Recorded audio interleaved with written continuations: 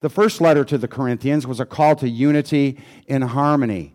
Just imagine that Corinth was this huge metropolitan place, this town on this little sort of connecting peninsula. It was a major trading area, so there were people there from all nations, all places, all beliefs, all philosophies. It was a perfect recipe for people to what? Disagree. Perfect recipe for people to disagree. They grew up differently. They believed different things. That's the first letter to the Corinthians. But Fred, you're going to be reading to us in a couple minutes from the second letter to the Corinthians. And this is one where Paul starts to get a bit deep in his theology. Some believe it's a little bit too deep, but I'm going to do my best to sort of take things and lay them out on a level plane so that we've got something to take with us for next week as well. If there's a message to the 2 Corinthians, it's this. Our suffering, the obstacles, the illness, the persecutions, the things that make life difficult, highlights our dependence on Christ.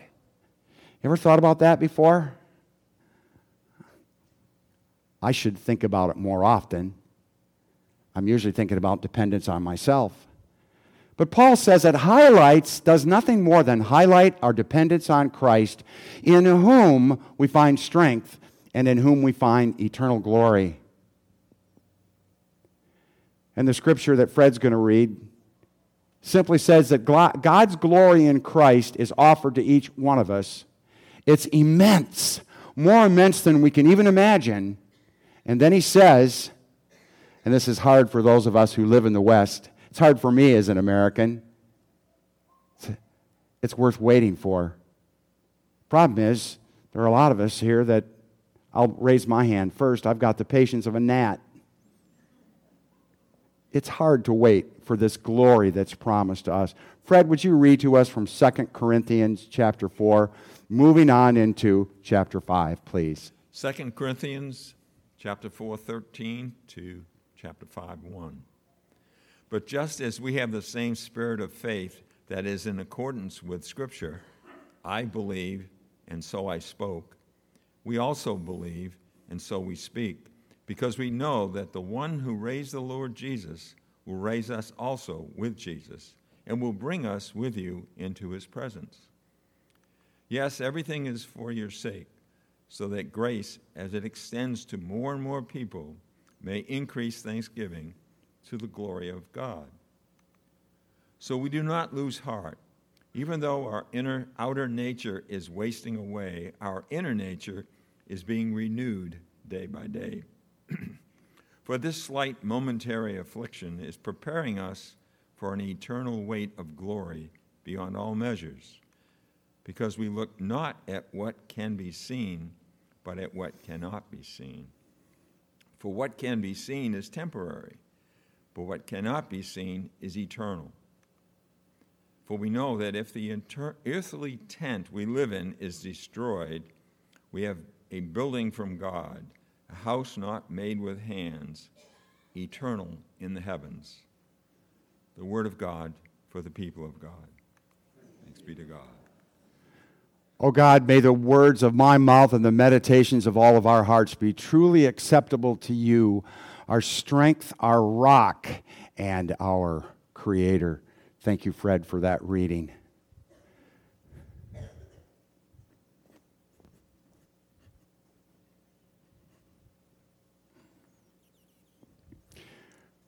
Well, according to church growth experts, you and I are consumers. According to church growth experts, especially those who've done their studies in the latter part of the 20th century, but especially the 21st century, they say beyond measure that you and I are consumers, especially if we're Westerners, especially if we're Americans, especially if we grew up in America, especially if we've got maybe enough money in our pocket to drop by the new Dutch Brothers and buy a cup of coffee. Now, if I'm not describing you, then I guess I'm asking for your forgiveness, okay? But I'm going to step on everybody's toes a little bit today, and I want you to know that the number one person whose toes I'm stepping on are mine. Those of you who know me that I'm very, very, very demanding. And when I read these articles about people who go to church are just as demanding when it comes to church as they are anything else, I realized the guy's right. So we're consumers. We're demanding. We want we're looking for certain things in the world, and we want those things to meet our needs. And if we don't get those, what do? We keep looking because there's so many options. I want you to just live with that just for a moment. We're consumers. We're really concerned about being pleased. We want all those things that we're looking for, and we want it quickly. Some of us want it really, really quickly. You know, I looked up a survey, Understanding Consumer Demand. Now, you need to know that, I'm going to say it one more time, I know this does not apply to everyone in here, but when I get to what Paul was talking about, you'll understand why it is I brought this up. Now, I also know that not everybody in here uses the internet, but many of us do. Listen to this, you internet users. How website performance affects shopping behavior. 47% of consumers expect a web page to load in 2 seconds or less. Okay. 40% will abandon a website that takes more than 3 seconds to load. Okay. 79% of shoppers who are dissatisfied with the website performance are less likely to buy from the same site ever again. 52% of online shoppers state that quick page loading is important to their site loyalty. Yeah, I understand that. Oh, get this, 16%. A 1 second delay or 3 seconds of waiting decreases customer satisfaction by a minimum of 16%. 1 second. By the way, I think the reason I chose this one is it describes me. 44% of online shoppers will tell their friends about a bad experience online. The survey didn't even mention how many will tell their friends if it was a good experience.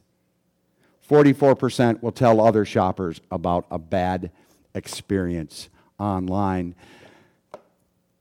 Well, in my journeys of life, I've realized that not everybody can relate to data done coming from a survey about how we use the internet. So I've got another one for you as well. Okay, forget the internet for a minute.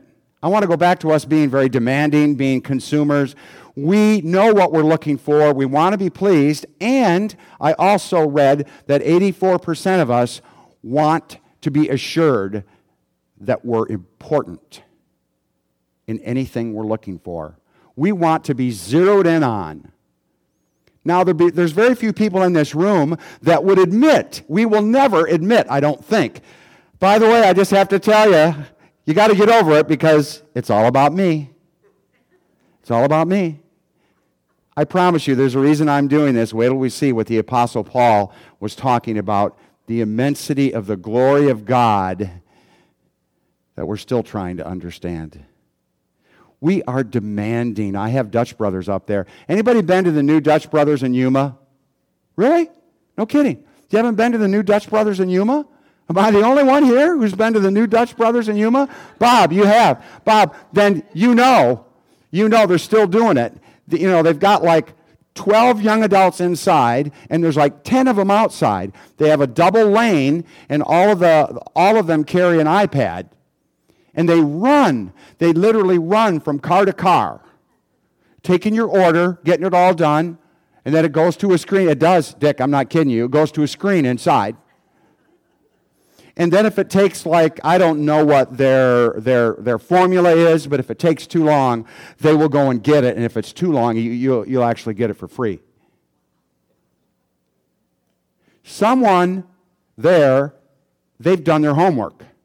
They've realized that most Americans, not all, most Americans like me have the patience of a gnat. And they dress up in costumes. I'm not kidding you. Go by there. And they're experts. They're experts at making you, Don, at making you feel like you're the only person who's alive. They're experts. It's like, you are the most important coffee drinker in the world. I'll tell you what, test me on it. Drive down there. Pull through. They're right on the money. They've done their homework. Americans, mostly, are very demanding. We know what we want, and we want it now. I'm one of those. I want it yesterday. Hello? And it better be right, or what?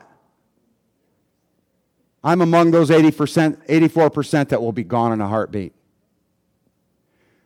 A guy by the name of C.S. Lewis, a very deep thinker, a very deep writer. He did a lot of his writing in the 40s, and especially in 1941, he wrote and he preached a sermon called The Weight of Glory. And that sermon, by the way, is kind of founded on and based on the scripture that Fred read, that Fred did a great job reading today. He did. And C.S. Lewis, back in 1941, realized, now again, I'm going to be sharing some things with you. I agree with them. I personally agree with them. But this is from C.S. Lewis. He was saying that he uses an image of a child making mud pies, sitting in like the middle of the road when it comes to understanding what God's power and God's glory and His love and forgiveness and His grace are really, truly like. A kid sitting dirty in the middle of a dirty road making mud pies. That's what he says. He says that you and I are consumers, and we don't even realize what God is offering us. And that, His word, I like the word. He uses the word for our faith. I might offend you, and if you get up and leave, then I'll know I offended you. He said that in our own ways, our faith is just too mediocre. With what God is offering us, we settle for so little. That's what that scripture is about that Fred did such a good job reading, and that's what the weight of glory is about as well. C.S. Lewis is not an easy read. If you're wondering, I'm going to run out and get this book. Let me tell you in advance. John, did you find it? Have you got it at home? C.S. Lewis, The Weight of Glory. I've had the book for years. I was reading it again the other day and went, huh? Paul is not exactly an easy writer to understand, and C.S. Lewis is a very deep thinking, philosophical, theological writer, but he has some ideas and some images that are, John, wouldn't you agree? They're unique to him. They're unique to him. And he's challenging. I have to tell you that just because I'm Pastor Mike doesn't mean I'm holier than thou, Pastor Mike. I read what he says, you're really settling for way too little when it comes to what God is offering you. And I said to myself, you're right, I am. I am. Yet, on the other hand, I'm super demanding about my coffee. Wendy? Where's Wendy? I'm not so sure how that fit into the sermon. But I'm super demanding about so many things because I want it to be about me and I want it to be the best. I'm paying for it. I worked hard. Well, that's the other thing. When it comes to what God's offering us, you're not paying for it. You're not paying for it at all. That's why Paul always said that our glory is in Christ, not in ourselves. As a matter of fact, boy, I'll tell you what, I read it. I need to keep reading it. I need to keep reading it. C.S. Lewis says that when we're appreciating, hear me now, this is important. When you and I are in that place where we're truly receiving and we're fully appreciating the holiness and forgiveness and love and glory that God is offering us, there's a fine line between just receiving it and self-admiration. I did a good job. Therefore, I deserve it. Right, Pastor John? I did a good job. Therefore, I deserve it. No, I did a good job, therefore, well and good, faithful servant. You're being the person that I created you to be. That's what God is saying to us. I knew before I came here today that this was not going to be an easy sermon to digest, let alone to preach. I even said to myself, a sermon like this needs to be in a 3-part series. So as long as you're buying the coffee, I'll meet you this week, and we could talk more about it. What do I want to offer you, though, to take with you? Let's just get right to that. That's how I imagine Paul as he was writing this letter to the Corinthians. Let's take a quick look at the scripture again, only part of it, and then I'm going to give you what I feel to be a good take-home. So we do not lose heart, even though our outer nature is wasting away and our inner nature is being renewed day by day. Okay, I want an honest show of hands. Truly, if your outer body and your outer nature is really wasting away, would you raise your hand? Huh? I know our young people back there, our 10, 11, and 12-year-olds are probably, it'll come, guys. It'll come. Right, Paul? You know, our outer nature is wasting away while our inner nature is thriving and being renewed and grown and blessed with God's great love. That's what he was saying for this slight momentary affliction. Now, there's a hard one to identify with. I've been on the phone with Ben Gossett almost every day for a week. There's a guy that would not agree with it being a slight momentary affliction, because he keeps getting his flu back and back and back. It's recycling in his own home. But this is preparing for us an eternal weight of glory beyond all measure. I just want to show you what the word weight means. In your Bibles it says eternal weight, and sometimes people would translate it burden. By the way, Avery, you can look this up in your Greek lexicon when you get home. The word also means excessiveness and abundance. God's glory is excessive. Think about it. We can't. It's too hard to imagine. God's glory and power and love and forgiveness is so excessive and abundant, we can't imagine it. And that's why he was saying we tend to find ourselves sitting in the middle of the road, just settling for making mud pies when God wants to shower us with something so wonderful we can't even imagine it. Here's your take home. I tried to come up with something that was a little easier to take with us as a take home, because understanding C.S. Lewis and his writing actually takes years, and you need to read it over and over and over and over again. But I knew that it was not hard for us to understand the fact that we are consumers. We are, especially Westerners. That we want things our way, or if the page doesn't load in 1 or 2 seconds, we're gone. Why? So many options. So many other people. Why do you think Amazon is delivering things, a lot of things, in 24 hours now? Why? They have competitors. Here's your take home. Okay, this is, I think, a little easier to take with us. I want you to take these words with you into the week, and I want you to catch yourself being deserving. Catch yourself being deserving. And for all of us who pray in the morning, why not add it to our prayer? Oh God, I don't want to walk around in life feeling like I'm deserving all the time. Because when I'm deserving, I'm selfish. And when I'm deserving, I can't imagine. I can't even imagine what it is you're really trying to do for me when I have an attitude of being deserving. So this week, my friends, drop the DE. Drop it. Exercise for the week. Just plain drop the DE. And have an attitude of serving, caring for. It is so much easier to understand God and what He wants to do for us when we have an attitude of serving than an attitude of deserving. A sense of entitlement, they call it.